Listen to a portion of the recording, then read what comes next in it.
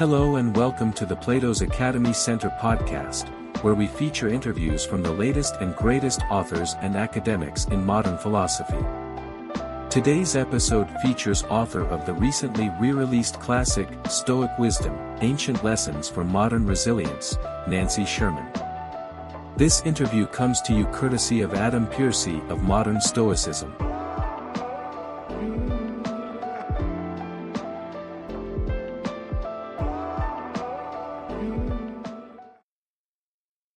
So Nancy, thank you very much for being with us on the podcast today.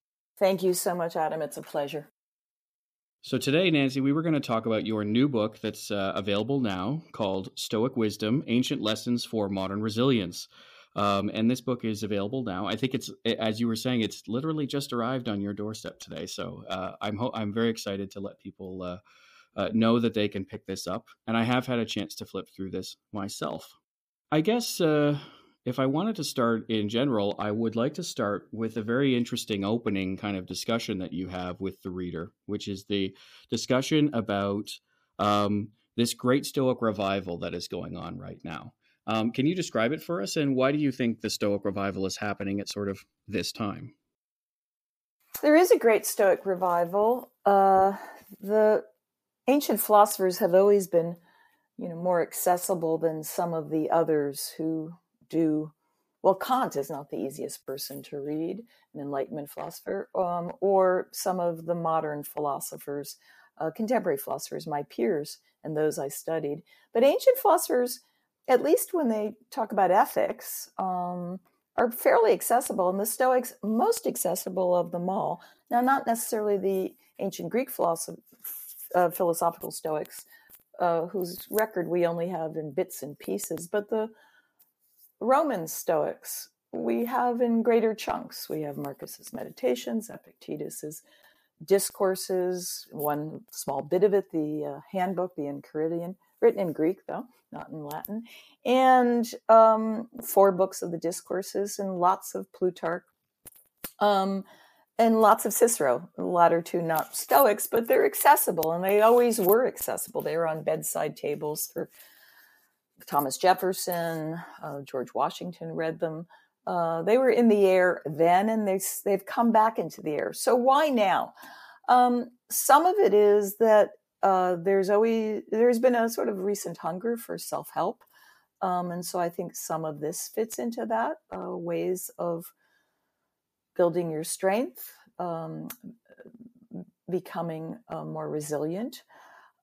We certainly have been through the most trying times I've been through this pandemic, and with racial reckoning in this country and abroad. And so the idea of having tried and true ancient lessons, I think, is appealing to many.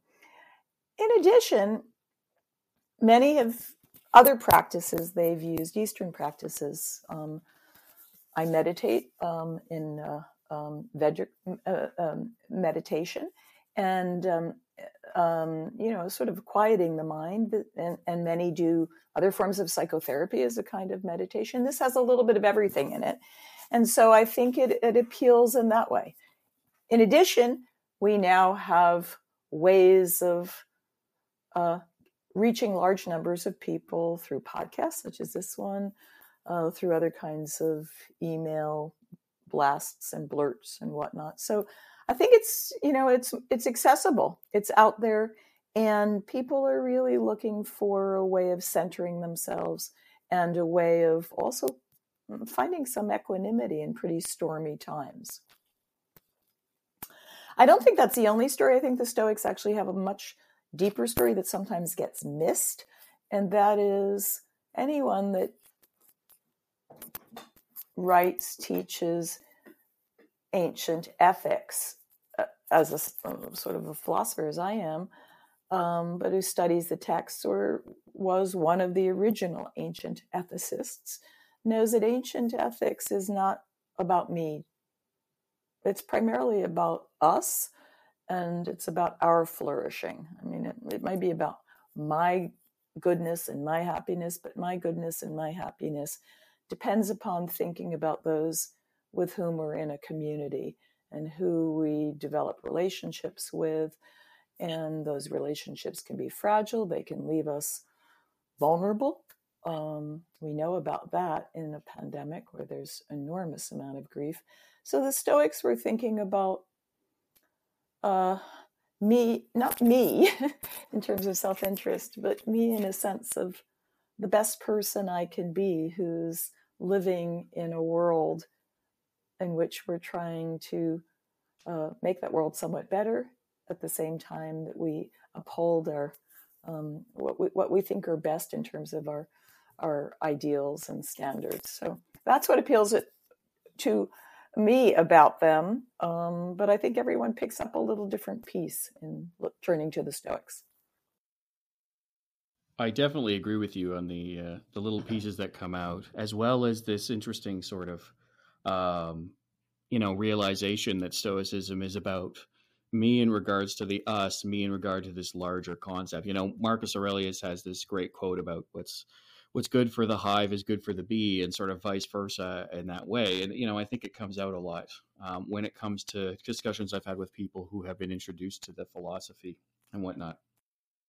Yeah, I was just going to say something. So there's a very graphic image that Marcus has that isn't always picked up by those who turn to Marcus Aurelius for self-humbling or for his status as a warrior, and that is that he's a warrior who's writing a supreme leader, an emperor who's writing on the shores of the Danube during the Germanic campaigns, first century, Common Era, and he asks himself to picture what he must have seen earlier in the day.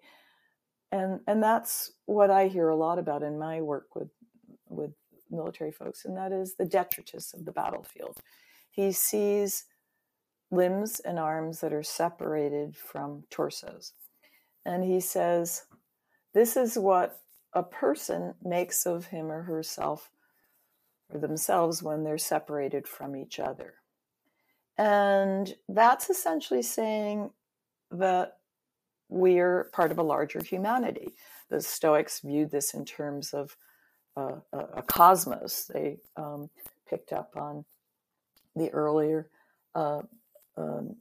notion of Diogenes that we are citizens of the universe. But they really make it a notion. We're getting out of the Greek city-state, the polis, and we're expanding outward, and we're connected. And when you think of that image, that's pretty graphic. And it gives you a sense of, sort of the unity of us. And in a world in which we're very diverse and we're trying to, I think, overcome our separateness and loneliness during this pandemic, and also overcome the fear we have of people that are different from us, or try to change some of the impressions we have that may be impulsive and not particularly well-grounded. The Stoics offer a lot to think about. They actually give you real techniques for trying to correct some of those distorted images and impressions we have. I think that's one of their real strengths. It's not just connecting outward, as you say, the self is and the good is larger than just me. It's about us. But they also give you real tools for reabsorbing the world, so that how you see the world and some of those quick, impulsive impressions you have of what's out there can be shifted a bit by hitting a pause button, so you don't always assent to the first snap judgment that you have about what you saw out there. And I think that's really part of the journey they take us on for training our minds in ways that we can be fair and more just in the world. So, I mean, you touched briefly on some of the historical precedents with Marcus Aurelius and whatnot. I mean, there's an interesting parallel between the lives of many of the Stoics and what we're going through today as a world, which is the COVID-19 pandemic. And you talk about this briefly at the beginning, and then I think a little bit later as well, where in your book, where you talk about it as this layer of anxiety for everyone. And so throughout the book, a key theme, of course, from the title right through to the back cover, is this theme of resilience. And it's interesting because you sort of set out at the beginning of the book to make sure that it's not misinterpreted. You sort of correct some of the misinterpretations. And there's a quote I pulled from the book, which is resilience as invincibility is a misguided action. So can you talk a little bit about that? I mean, resilience is definitely, I think for the Stoics, is not meant to be invisible, but what is it really meant? What is resilience really meant to be to a Stoic? So, yeah, there's a sense of resilience that we often carry around as you just can be invincible, invulnerable. You can handle anything. And like that word resilience means, it means kind of to bounce back, right? And you can bounce back no matter what. And that somehow you won't be diminished or reduced in strength or in stamina. So the Stoics do view their training as kind of athletics of the soul, and that's what appeals to many about what they're up to. Hard discipline, imagery of the wrestling match, and picking yourself up if you've been pushed down, and no matter how many times you get up and you're in the ring again. And Epictetus has these images a lot. But in reality, we are vulnerable. In reality, the whole reason that the Stoics are writing this stuff is because they know we're so vulnerable. I mean, Seneca, for example, is in the court of Nero, being his speechwriter, and we would call it spin doctor, and maybe moral tutor on occasion, but certainly brought into the court through Nero's mother, because Seneca is the greatest man of letters of the time, and she had to get him out of Corsica and back into Rome to train her young son Nero so that he might become the emperor, and he does. And and so Seneca he knows the treachery that Nero's up to, and that Seneca may himself get the short end sometimes. So it's not as if he's invulnerable. He knows he's vulnerable. And he often says in some of his writings in the letters, I believe, I'm the doctor, but I'm also I'm in the sick room. I'm the patient. You've come here to a patient's room, to the sick room, meaning I'm treating you. They call it therapy of the soul, psychotherapy. I'm treating you, but I'm treating myself at the same time, giving counsel to myself, and that's because they may have lost a friend, and so grieving. They may feel the threat of the political winds that are changing, a constant worry for these individuals. In the case of Epictetus, he's enslaved, and so he suffers firsthand the deprivations of enslavement, and he may retreat inside, but inside is not an impregnable citadel. So they are coming up in part with ways of thinking of the emotions that allow them to better manage them, but not to be numb.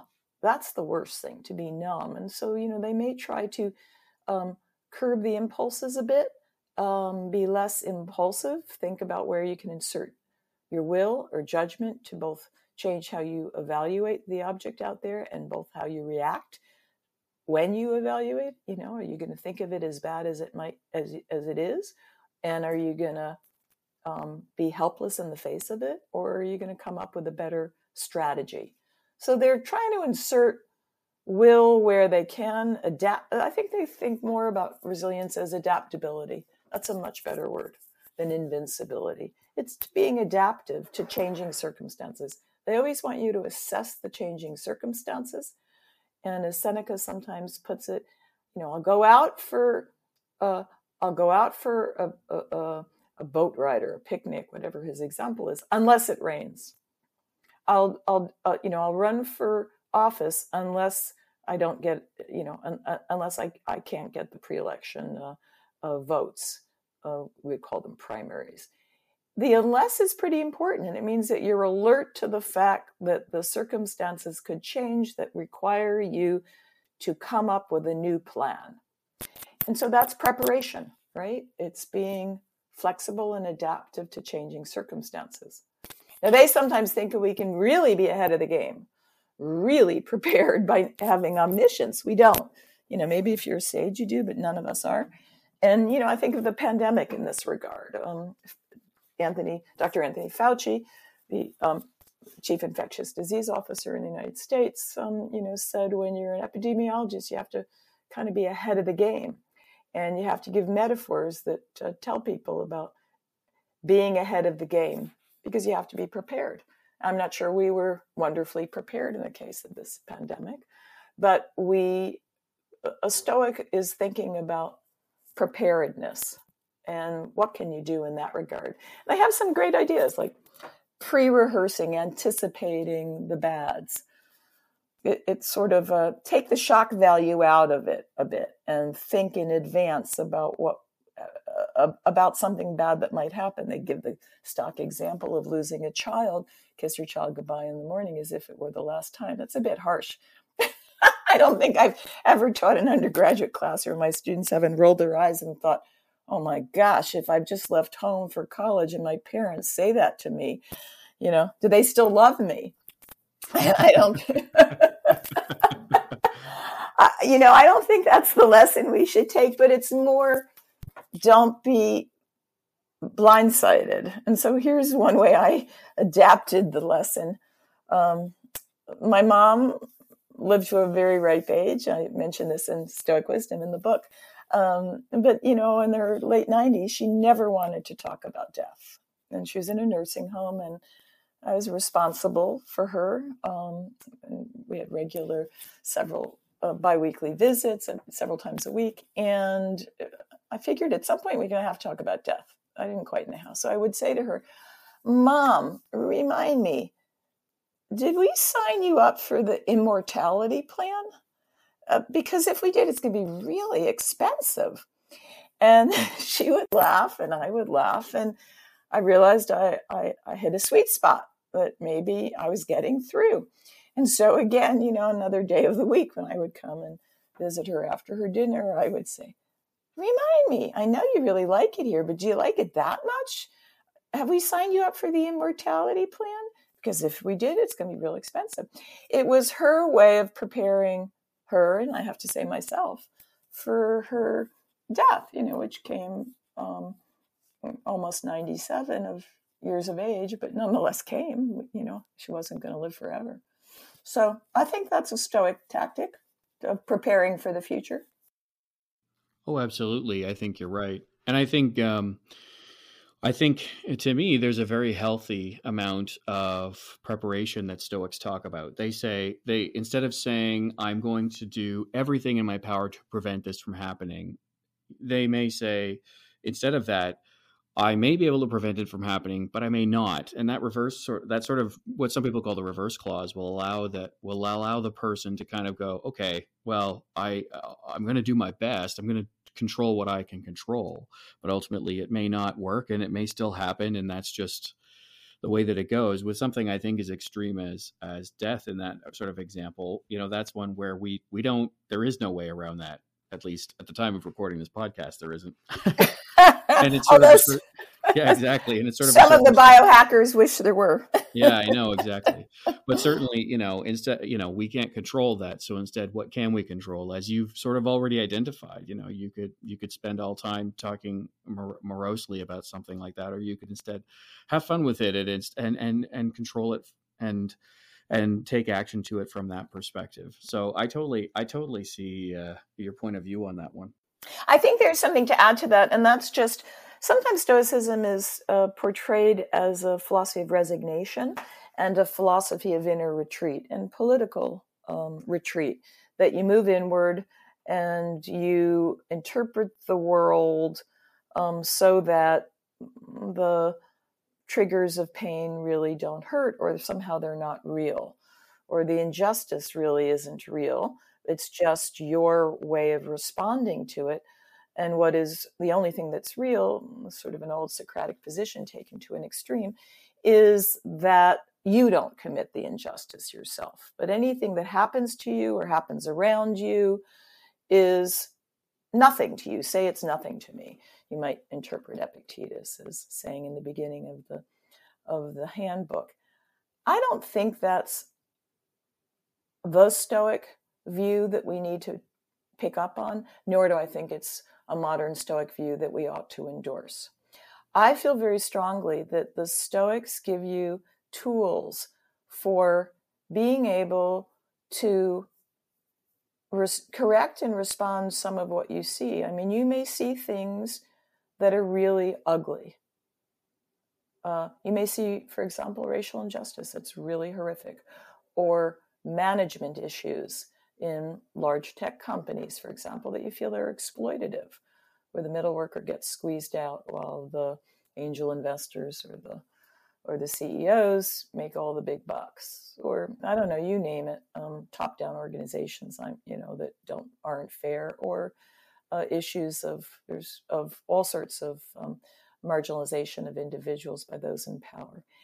And you might just sort of say, my control runs out. I can't change it. And so I have to accept it. And I have to accept that it doesn't really affect me or bother me. And my equanimity is what's key. And I can find equanimity.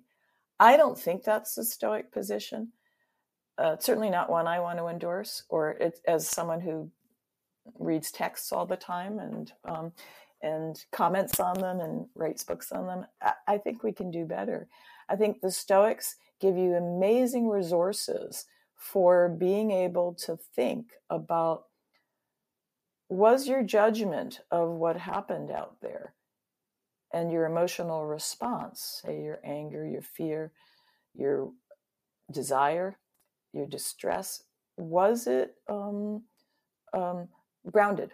Were you attaching to the correct values? Were there false values that you're attaching to? How do I reassess that?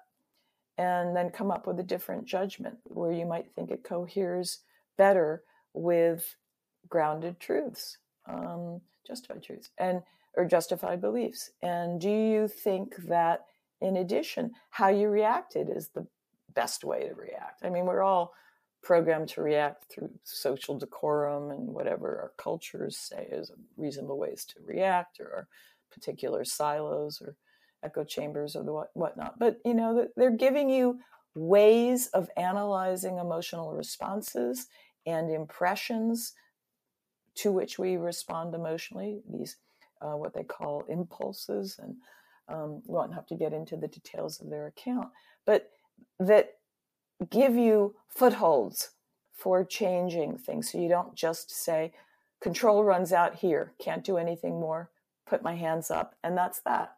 I think we're cowardly, in fact, fail in courage if that's where we go.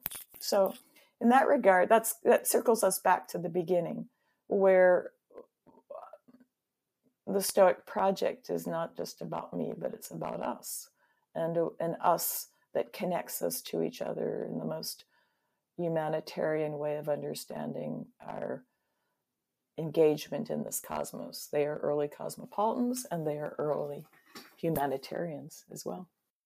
So one of the general questions that I receive about this practice, as I call it, or this philosophy, is there's generally a question around the fact that there's a love of Stoicism within the sort of the Silicon Valley crowd. And you have these misconceptions that kind of take it that way. And people struggle with it because it's actually against what you just described, this cosmopolitan nature, this nature of the us as opposed to the I, right? Mm-hmm. Why do you think it is so important to the Stoics, to the Silicon Valley crowd, and why do you think they see it as in this very singular way, when in fact that's actually quite markedly different than how it's really meant to be understood? Good question. I'm not quite sure where and how the life hack thing came to be. My husband is in the computing industry, and you might say, knows a lot about hacking because he's a programmer and wrote compilers and operating systems and whatnot. But he did not really know what a life hack was until very recently. So how it came to, I mean, I actually know the origin now, and I mentioned it in the book through an O'Reilly conference. I think the idea of life hack came to be. But the idea of having a workaround or a fix for problems that are technical came to be a way of thinking about a workaround or fix for problems that have to do with your own well-being or your own sense of safety, security, psychological safety and security. And that idea of arming yourself a little bit with tools or techniques, is important, I think, for individuals who feel they're in big organizations where the people at the top don't necessarily think about your well-being. So I get that aspect. I think from the point of view of the CEOs, the Jack Dorseys of the world, Tim Ferrisses of the world, and others, or bio-life hackers, I think there is a little bit of, two aspects. One is a sense of, I want to live, if you're a biohacker, I want to live long enough to see this product really take off. There's some narcissism in there. I want to stick around to see my invention, my software make it. And so it's a way of a life hack for holding on to your life. And that's very un-Stoic, actually, given what the Stoics think about is facing your mortality, the ancient Stoics at least. The other aspect is there's often, there's a certain loneliness of sitting at your desk all day and of the, retreat into a cell in a certain way. And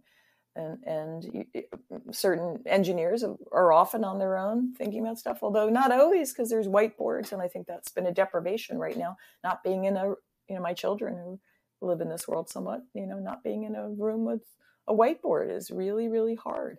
So, but for some, the idea of, just grinding away is tough. And so a certain kind of retreat inside is a way of getting strength. There's always been an attraction in Silicon Valley to Eastern religions,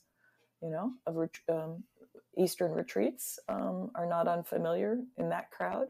So this is now one with a Western stamp. And that brings an additional imprimatur.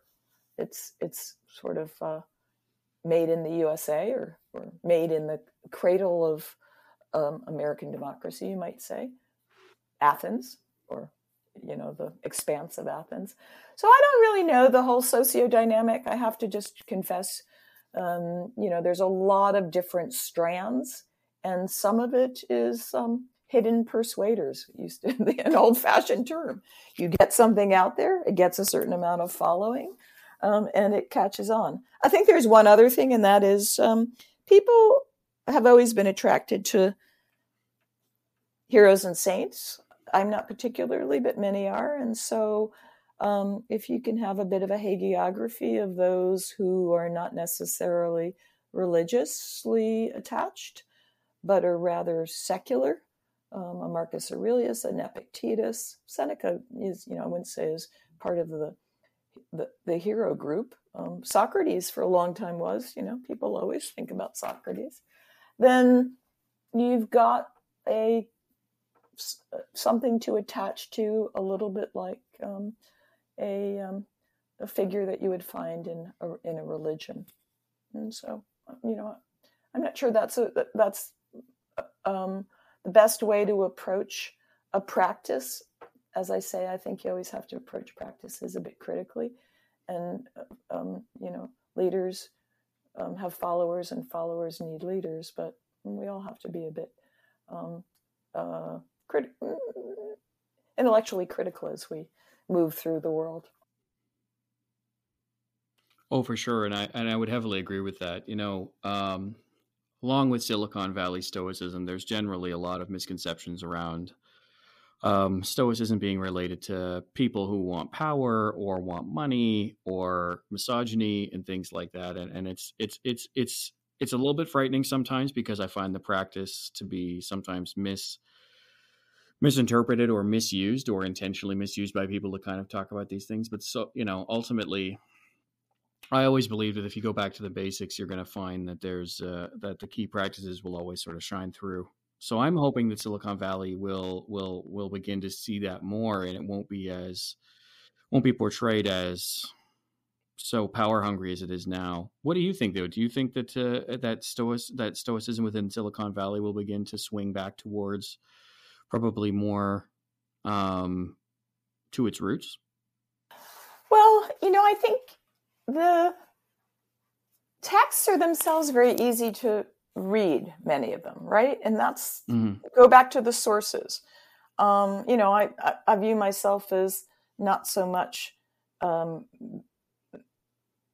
spinning my own story, but letting you read the sources.